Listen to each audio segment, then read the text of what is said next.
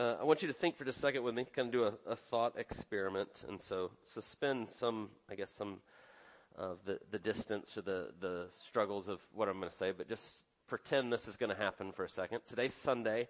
You leave here today. You go out of this place, and you get a phone call or a message or whatever it may be.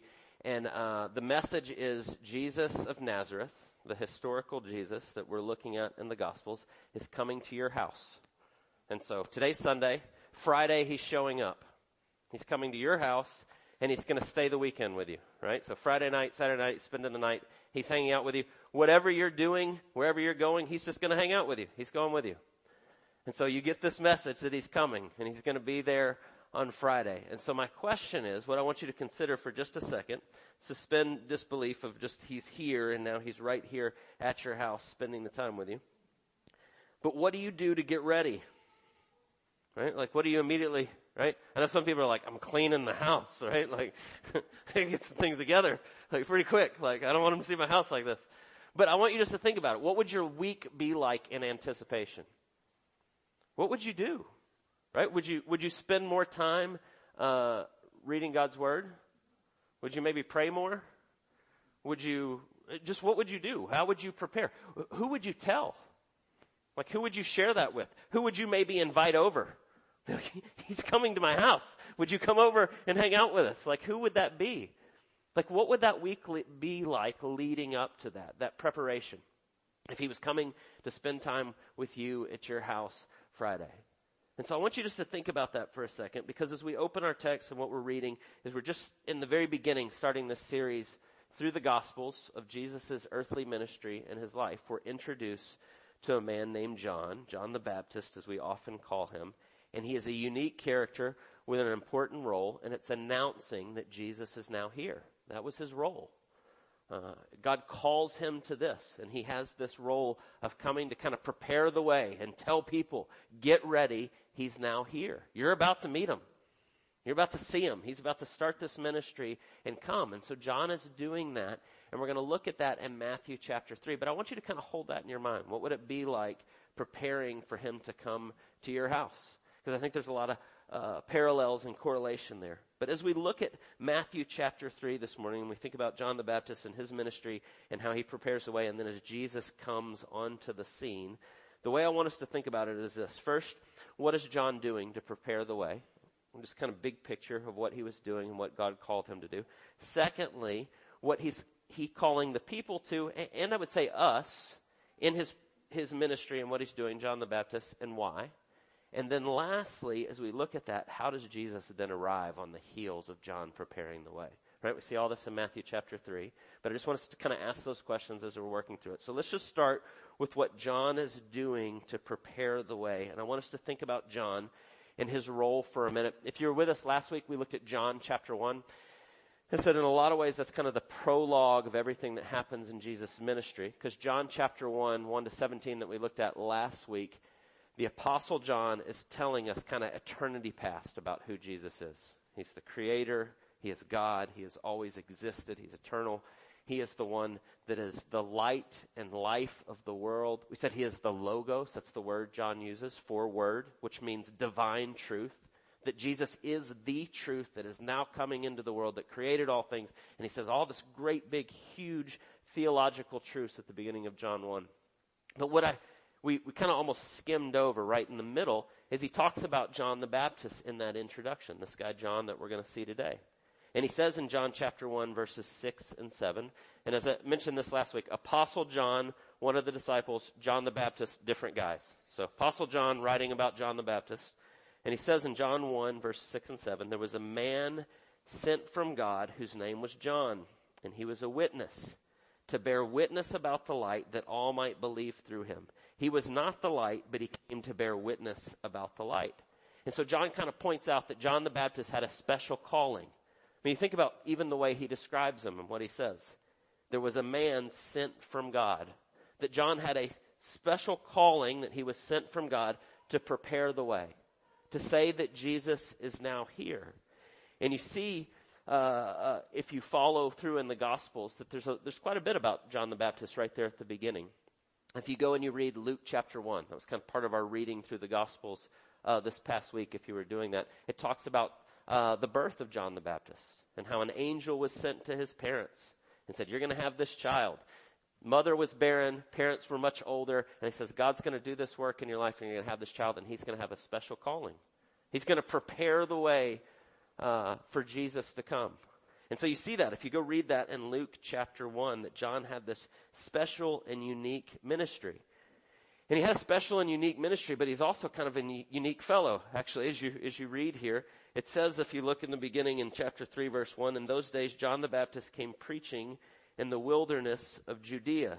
And then in verse 4, it says John wore a garment of camel's hair and a leather belt around his waist, and his food was locusts and wild honey. And he's kind of a unique guy, right? Like he's doesn't dress the way everybody does. He's a man that kind of lives out in the wilderness. He lives off the land. He's very loud. You're going to see he's very kind of brash and in people's face, and he's saying what he's come to say. And so you see this with John the Baptist, that he's kind of a unique guy that God has sent, kind of quirky in the way he dresses and the way he operates, but he's very effective in his singular purpose of announcing the way for Jesus.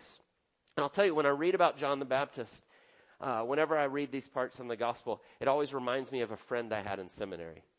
He became like my best friend in seminary. And I met this guy right at the beginning of seminary. His name was Matt. And Matt Williams was larger than life in personality, but in stature. He's like about 6'5", 6'6". He had a wingspan, like his arms, 7'1" was his wingspan. So he had these huge, long arms, great big hands, really like intense in a good way, very kind and gracious, but never met a stranger. And I remember vividly meeting him and getting to be friends, and we would walk into a restaurant and sit down to eat, and within 5 minutes, the 5 tables around us would be part of our conversation. He'd be like, what do you think? And these big hands, and he's, what do you think God means by that? And people would be like, whoa, who is... And I always think of Matt when I think of John the Baptist, that there's this guy out in the wilderness that's preaching and proclaiming, and he's saying these things, and he's very loud and kind of brash and kind of quirky and unique, and there he is in the midst of this, and God gives him this special calling. And so when you read here, it says he's in the wilderness of Judea, and in verse 5 and 6 it says, then Jerusalem and all of Judea and the region around the Jordan were coming out to him, and they were being baptized by him in the river Jordan, confessing their sins. And so when we start to think about Jesus' ministry, right, we said last week we're starting what's going to be a long series where we're kind of looking through the Gospels. We're looking at all 4 Gospels together, kind of a harmony of the Gospels following Jesus' life. It's helpful here, some of the things, the clues we get even at the beginning of John the Baptist ministry for the lay of the land. And I mean that very, very literally, right? It says he was out preaching in the wilderness of Judea, and then it says all the people of Jerusalem and Judea and the region were going out to the Jordan. And so I don't know if you've ever looked at this, but if you look in most Bibles, they have a map of the area in which Jesus is ministry. And all the maps basically look, they're real easy to spot and kind of easy to see because you have a circle at the top, that's the Sea of Galilee. You have a circle at the bottom, that's the Dead Sea, and then you have the Jordan River that connects the two. If you've ever seen this map, it's the circle at the top, the big circle at the bottom. The circle at the bottom, right to the west, is Jerusalem. The circle at the top, right to the west, is Nazareth. And that gives you kind of the lay of the area in which all Jesus' ministry took place. And so just getting your head around what's happening there, if you think about just the distances and what's going on, I think most of you here have been to Dahlonega before. Some of you, I think, live in Dahlonega. But if you go out of the church and you go up 400, 15 minutes, you're in Dahlonega, right? This little square up there, and it's a pretty little town. If you go to Dahlonega and you're standing in the middle of the square, and then you leave there and you go to Georgia Tech down in Atlanta, if you've been down there, right by where the old varsity is, right there in the middle of Atlanta. 65 miles, same distance from Nazareth to Jerusalem. You start to get an idea of where Jesus came from. He grew up in Nazareth. He grew up in the mountains, kind of in the middle of nowhere, and he would come down to Jerusalem, the center of everything, where the temple was and what was happening. And the connection to get there was you would travel along the Jordan River Valley. You would leave Nazareth, and you'd go east, and you'd go over, and you'd travel down, and then you'd go back. And so what it's telling us is John the Baptist is out in the wilderness by the Jordan River where everyone travels, right? The main travel route of where they went from the north, Sea of Galilee, that area where Jesus is from, down to Jerusalem and back. And where the Jews would then travel for all the different festivals and things that would go on, where they would come to the temple. And John the Baptist is out there in the wilderness preaching. He's camped on kind of the main roadway, right? Like you go from Dahlonega and you take 400 down to 85 down to get to Atlanta. That's where he is. He's right on the main highway where everybody goes through, and he's proclaiming, he's preaching in the wilderness. He's the voice that's out there. And he's crying out and he's preaching, and he's telling people to get ready. And so I want you to think about what he's doing here as we ask the question, how is he preparing the way? It says, in those days, John the Baptist came preaching in the wilderness, repent, for the kingdom of heaven is at hand. For this is he who was spoken of by the prophet Isaiah when he said, the voice of one crying in the wilderness, prepare the way of the Lord, make his paths straight. And so I want to start with verse 3 for just a second, because it's not just here in Matthew, but it's in Mark 1 and in Luke chapter 3. All three of the synoptic gospels all quote Isaiah here. It's actually the passage that Luke read at the beginning. Isaiah chapter 40 is talking about when God is going to come and set things right.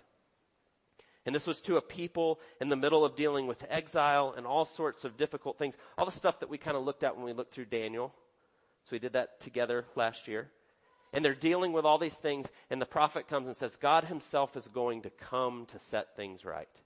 And when he does, there's going to be a messenger that comes before him to prepare the way. And what Matthew's telling us, and what Mark tells us, and what Luke tells us, is John the Baptist is that guy. He's the voice crying in the wilderness that's there to prepare the way because the Lord himself is coming. And so I don't want you to miss this, but in all three of the synoptic gospels, what the authors are saying, those eyewitnesses, those followers of Jesus, are making the clear connection for their audience when they write that down to say that we're all saying that as Jesus came, that is God himself that God had been promising for thousands of years. That 700 years before to the prophet Isaiah, he said God himself is going to come and there's one that's going to prepare the way, and that's John the Baptist pointing to Jesus. And so you start to get what's happening here, what John is doing. But then I want you to think about the message that he has, what he's calling them to, and what he's saying as he does, as he's preaching in this place. And so it says he's preaching in the wilderness, repent, for the kingdom is at hand. He's saying, get ready. Turn from the way that you're living now and prepare yourself because God himself is coming. The Messiah is coming. He's now here. And he's saying that. But there's some context that's going on in the background that he's speaking into. And you see it if you read closely in verse 5 and following. It says, then Jerusalem and all Judea and all the region about the Jordan were going out to him. And they were baptized by him in the river Jordan, confessing their sins. But when he saw many of the Pharisees and Sadducees coming to his baptism, Pharisees and Sadducees being the religious leaders of the day, they come out and he sees them and he says, you brood of vipers, who warned you to flee from the wrath to come? Right? So you see, John's pretty direct. There's not a lot of nuance in what he says. You snakes, who told you to come out here? Right? And he says that to them. And then he says, bear fruit in keeping with repentance, and do not presume to say to yourselves, we have Abraham as our father, for I tell you, God is able from these stones to raise up children for Abraham. Even now the axe is laid to the roots of the tree. Every tree, therefore, that does not bear good fruit is cut down and thrown into the fire. I baptize you with water for repentance, but he who is coming after me is mightier than I, whose sandals I am not worthy to carry. He will baptize you with the Holy Spirit and fire, and his winnowing fork in his hand he shall clear his threshing floor and gather the wheat into the barn, but the chaff he will burn with unquenchable fire. And so I want you to think about what he's telling them. He's speaking with great urgency and authority, and it lines up with exactly what John said last week. The light and life of the world, the very logos, the very divine truth that created all things is now here, so get ready. That's what he's telling them. Do you realize who is now here? And he's coming. And he's calling them to repentance. Right? He's calling them to this baptism of water with water for repentance, because the one who is coming after me is mightier than I. And he starts to tell us kind of what's happening here. Right? Get right with God, because God is now coming and he's here. And he's speaking directly to that. And he uses an image there in verse 12 about he has his winnowing fork in his hand and he's going to clear the threshing floor and gather his wheat into his barn. And John the Baptist is doing what you see Jesus do a whole lot in his ministry. We're going to see this over and over throughout the Gospels. He's teaching in a way that captures some things that people are used to, things of their culture that they know, right? Agrarian society, farming society. He says he's got his threshing in his hand and he's ready to do this, his threshing fork in his hand, and he's going to do, and he's talking about when they harvest. And everybody there would have known what he was saying. But when you harvest wheat, you go and you take the threshing fork, which is like a pitchfork basically, and you take the crop and you take it in it and you throw it up and you kind of knock off the chaff, and the chaff floats away and the wheat falls to the ground. It says he's going to come and he's going to bring all that together. And he's going to gather it all together. And so the image that John is using is that Jesus is coming, and he's coming to save, and he's calling you to faith, and there's no faking it. Right? When the divine truth steps in, the light of the world that created all things, he sees all things for exactly as they are. And if you're putting on a good show and you're pretending like you're good with God and you're going, look at me, and you're putting on a good outward, he says he sees right through you. That doesn't work. So repent. Get ready. And that's his message that he's saying over and over. Now, there's some cultural context here that we kind of need to know. That's true. What he's saying is true of all of us. It's not just specific to the culture, but there is a specific cultural context that he's speaking to. And if you look closely, you see it even in this text. You saw it in the text last week in John chapter 1. Right? John chapter 1 in verse 11, it says, he came to his own and his own people did not receive him, but to all who did receive him, who believed in his name, he gave the right to become children of God. That was John 1, 11 and 12 we looked at last week. Right? The default of our sinful hearts wants to make our relationship with God based on what we do. My works, my heritage, my stuff, I'm a pretty good person, I've got these things together. And what had happened at that time in Judaism is they had embraced that wholeheartedly in a whole lot of ways. We're God's people because he chose us. We're special because we're Israel. We're sons of Abraham. We're good because we're the Jewish people. And John is standing there boldly proclaiming, don't you dare think you're saved by your heritage. Right? He says that to the religious leaders when they show up. He anticipates, as he calls them snakes, right? You brood of vipers, who warned you? Bear fruit in keeping with repentance. And then he anticipates what they're going to say. Do not presume to say to yourselves, we have Abraham as our father. I will tell you that God is able from these stones to raise up children of Abraham. It's a very similar argument that we saw in Romans, if you were with us when we went through the book of Romans. Paul's saying to the Jews as the Gentiles are coming in, don't presume on your Jewishness. And Gentiles, don't you presume. It's all God's grace. And so here John stands and tells them, don't you dare start thinking that because of your heritage that that's what makes you good with God. And he's calling them to a personal repentance. You repent of the sin in your life. You repent of the areas where you're trusting yourself.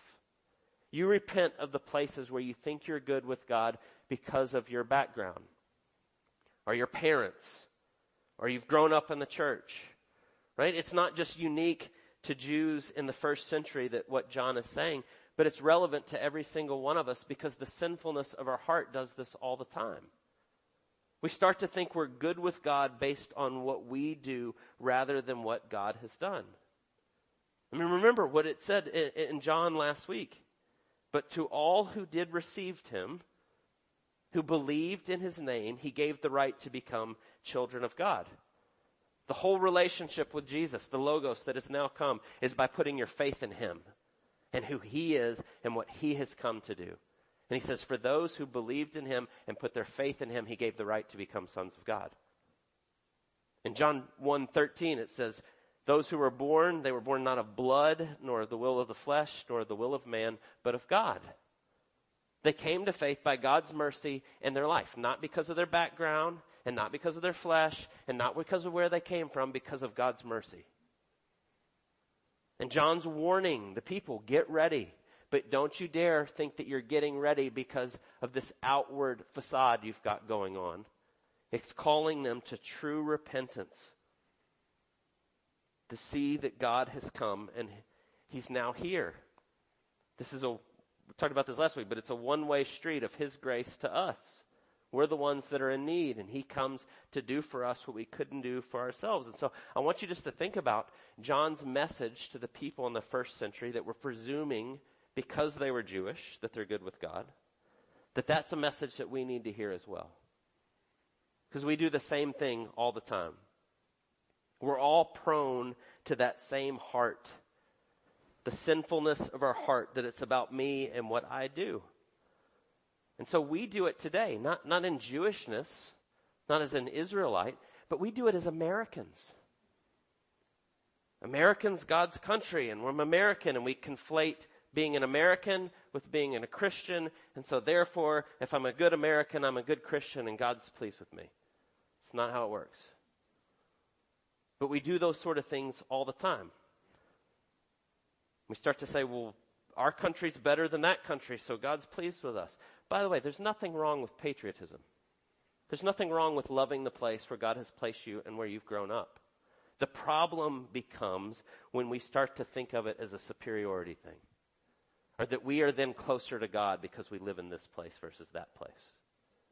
And if we begin to do that, we need to repent. In the same way that John is calling these people to repent. The same thing when we take theology. Theology is important. Right knowledge of God leads to right affections for God. And so what God tells us and what he says is important, and we should be fighting to understand those things and to see them clearly. But when we take the theology and we go, yes, I understand that, and I understand it better than those people. And I'm so smart, and I read more than so-and-so reads. And I start to think that I'm now closer to God because of my theological astuteness. I've done the same thing. And John's message is the same, repent. Or we even take, as sad as it is, we take theology, we take things that God says that are true and are good and are right, and somehow we distort them to make it about us. I believe God is sovereign in salvation, and he sovereignly chooses those that will come to faith. And then sometimes people take that and twist that and go, look at me, I'm chosen. But the Bible says he chooses by his grace, by his sovereign will. Not because there's anything good in me. I am alone, just a recipient of his grace and nothing else. And as soon as I start to twist it to be about me, I need to repent. Bear fruit in keeping with repentance, as he says. And we all need to do that in different ways. Part of it is if you just grew up in the church. We live in the South, the social kind of construct of the gospel. Well, I grew up in the church, and my dad was a deacon, and so I'm good with God. John's message is the same, repent. Don't presume, right? The same thing he says to the Jewish leaders. Don't presume because you say Abraham was your father. Don't presume because your dad was a deacon in the church. You repent. You come to God. You trust him. And that's the message that he's calling us to. Turn from trusting yourself, putting your background in these things, and turn and put your trust in God and his provision and what he's doing. And that's what he's saying. And so what you see here is John says that. God has uniquely gifted him and called him to this ministry, and people are receiving it. And it says they're coming and they're being baptized. They're being baptized for the repentance of their sins, and they're hearing what he's saying. And they're going, yes, the Messiah's here, and God is calling a people to himself, and people are getting excited. And John plays this role, and it's in this setting that Jesus shows up. And he walks in, and here he is. And really, what we say is that this is the beginning of Jesus' ministry, as he steps onto the scene and he's baptized by John. Now, best we can tell, if you put it all together, Jesus' ministry, 27 AD to 30 AD, a little over 3 years, his public ministry. Most scholars believe that you rewind a little bit to the summer of about 26 AD when this is happening. This is the very beginning. And Jesus steps in. Not a lot happens in terms of his public ministry for a little bit after this, but he steps in and he's kind of like he's announced by John the Baptist, and he's connected with this baptism. And here he comes. And he steps in, and look what happens, verse 13. Then Jesus came from Galilee, right? So he left Dahlonega, and he came all the way down, 400, and got to like 285. And there's John preaching the gospel, and he steps in. And he says he comes to the Jordan, to John, to be baptized by him. And John would have prevented him, saying, I need to be baptized by you, and do you come to me? But Jesus answered him, let it be so now, for thus it is befitting for us to fill all righteousness. And then he consented, and Jesus was baptized. And so here's John kind of shaking things up, and he's proclaiming the kingdom, and God is now here, and he's coming in this baptism. And then Jesus shows up and says, well, baptize me. And I don't know about you, but I think it's probably the same for all of us. If you're John the Baptist in that situation, you would say exactly what he said. Whoa, I need to be baptized by you. What do you mean baptize you? Right? That's what John says. Like, whoa, no, you baptize me. Why would I baptize you? And think about everything that we just said, right? If everyone's coming to be baptized for the repentance of sins, to prepare that God is now here, to confess that you're putting your faith in things other than God, to repent of that and turn towards it's God and God alone. Why in the world would Jesus need to be baptized? Why is Jesus' first act that I'm going to show up and I will be baptized by John? He doesn't need to repent of anything. There is no sin. There's nothing for him to repent of. So why does Jesus show up and do this? And I think the answer exalts who Jesus is, who God is, and the way he loves us. Jesus' answer gives us a good clue, verse 15. But Jesus answered him, let it be so, for thus it is befitting for us to fulfill all righteousness. And then he consented, and Jesus was baptized. Fitting to fulfill all righteousness. Jesus' life was the fulfillment of all righteousness, coming to do for us what we haven't done. I say this all the time. Jesus lived the life that we haven't lived, and he died the death that we deserve. His active obedience and his passive obedience. His active obedience, doing everything that we haven't done and doing it perfectly, being counted with us, fully human, tempted in every way, but doing it perfectly. His passive obedience is taking on our sin and paying for it for us. And so when Jesus steps in, and he's going to be counted with us as people, and he will submit to the baptism and do this, he's showing us how to do everything perfectly. All righteousness is being fulfilled in Jesus. His very life is the fulfillment of all righteousness. And so he comes to do for us what we could never do for ourselves, which, by the way, is what Isaiah 40 tells us. There's going to be one who prepares the way and points because God himself is coming. And he is the only one that can do all of it perfectly. Right? Isaiah 53 that talks about the suffering servant, Jesus. Isaiah 53 says that very thing. In verse 11, by his knowledge shall the righteous one, my servant, make many to be accounted righteous, and he shall bear their iniquities. He's going to come and do everything perfectly. His active obedience. And so Jesus steps in to be counted with us. His active obedience to do for us what we haven't done for ourselves, to fulfill all righteousness. Jesus doesn't need to be baptized for repentance. He's coming to be counted with us and show us what it looks like to do it perfectly, because he's doing for us what we could never do for ourselves. And then all of a sudden, as he does so, first of all, you just think about what a beautiful picture of humility that is. He doesn't need to be baptized for the repentance of sins. But you are my people, and I'm going to be counted with you, and I'm going to submit myself to this. John, it's okay. Right? I mean, he could have easily said to John, you're right. You should be baptized by me. But it's okay. We're going to do this to fulfill all righteousness. And he's baptized. And as he's finished, the heavens were opened above him. And they saw the Spirit of God descending like a dove and coming to rest on him.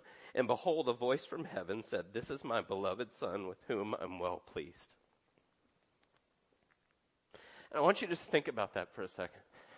As he submits for all righteousness to be fulfilled, and he comes out of the water, and literally the Spirit descends, and the Father speaks, and God is saying, this is what I'm like.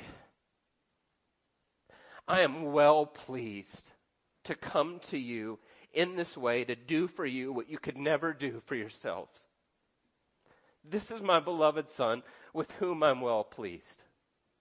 And in the midst of John saying we all need to repent, which we do, we are all hopelessly lost. And then Jesus steps in, and I'm here to fulfill all righteousness. And God goes, and that's what I'm like. This is my Son with whom I'm well pleased. This is the beginning. Get ready for what's about to unfold in front of you.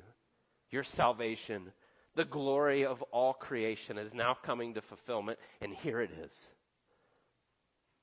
And it's such a beautiful picture there of God saying, I'm at work, and I have come to redeem a people for myself. And you see what you see in John 1, what we said we see in Genesis 1. John 1 mirrors Genesis 1. Father, Son, Holy Spirit, all there, all part of it. All God's plan. The Father sends the Son. The Spirit is there, empowering the Son. All the Father, Son, Holy Spirit, the triune Godhead is all part of what's happening here. And God says, this is my plan. And this is my Son with whom I'm well pleased. And it's a beautiful picture of Jesus' beginning of his ministry, of all of it starting right here. And so I want us just to end today with where we started. Right? Jesus is coming to your house. What do you do to be ready? And I just want to remind you when I say that, we go, oh, okay, what would it be like if he showed? He is with you. You leave here today and he's there. Right? Jesus says, I never leave you and I never forsake you. And I'm with you always till the end of the age. And so when you walk out of here and you go home today, he is there with you. In everything that you do. And so you look at the love of the Father and what he's done for us and his Son and the empowerment of the Spirit. What is the proper response? How do we get ready? How do we walk with him day in and day out? I got to tell you, thinking about that this week, it was transformative in a lot of ways. Just thinking like Jesus is with me every day in everything. And in the moments I forget it, I turn into a jerk. And then I immediately do something dumb and then I go, oh. But he's here with me, forgiving me. He's been fulfilled all righteousness and I can trust him in that. And I can repent and he's there waiting. And I want you to just think about what it would be like each day to walk through of like everywhere I go and everything I do, Jesus is with me. What are we going to be about? It's incredibly clarifying. Suddenly things that you might normally do, you go, well, if Jesus is here with me, I would never do that. So let's do that. Right? Let's walk with him every day and in everything that we do. That's it. I don't have a good ending other than that. So that's all I got. I was like, what else? That's it.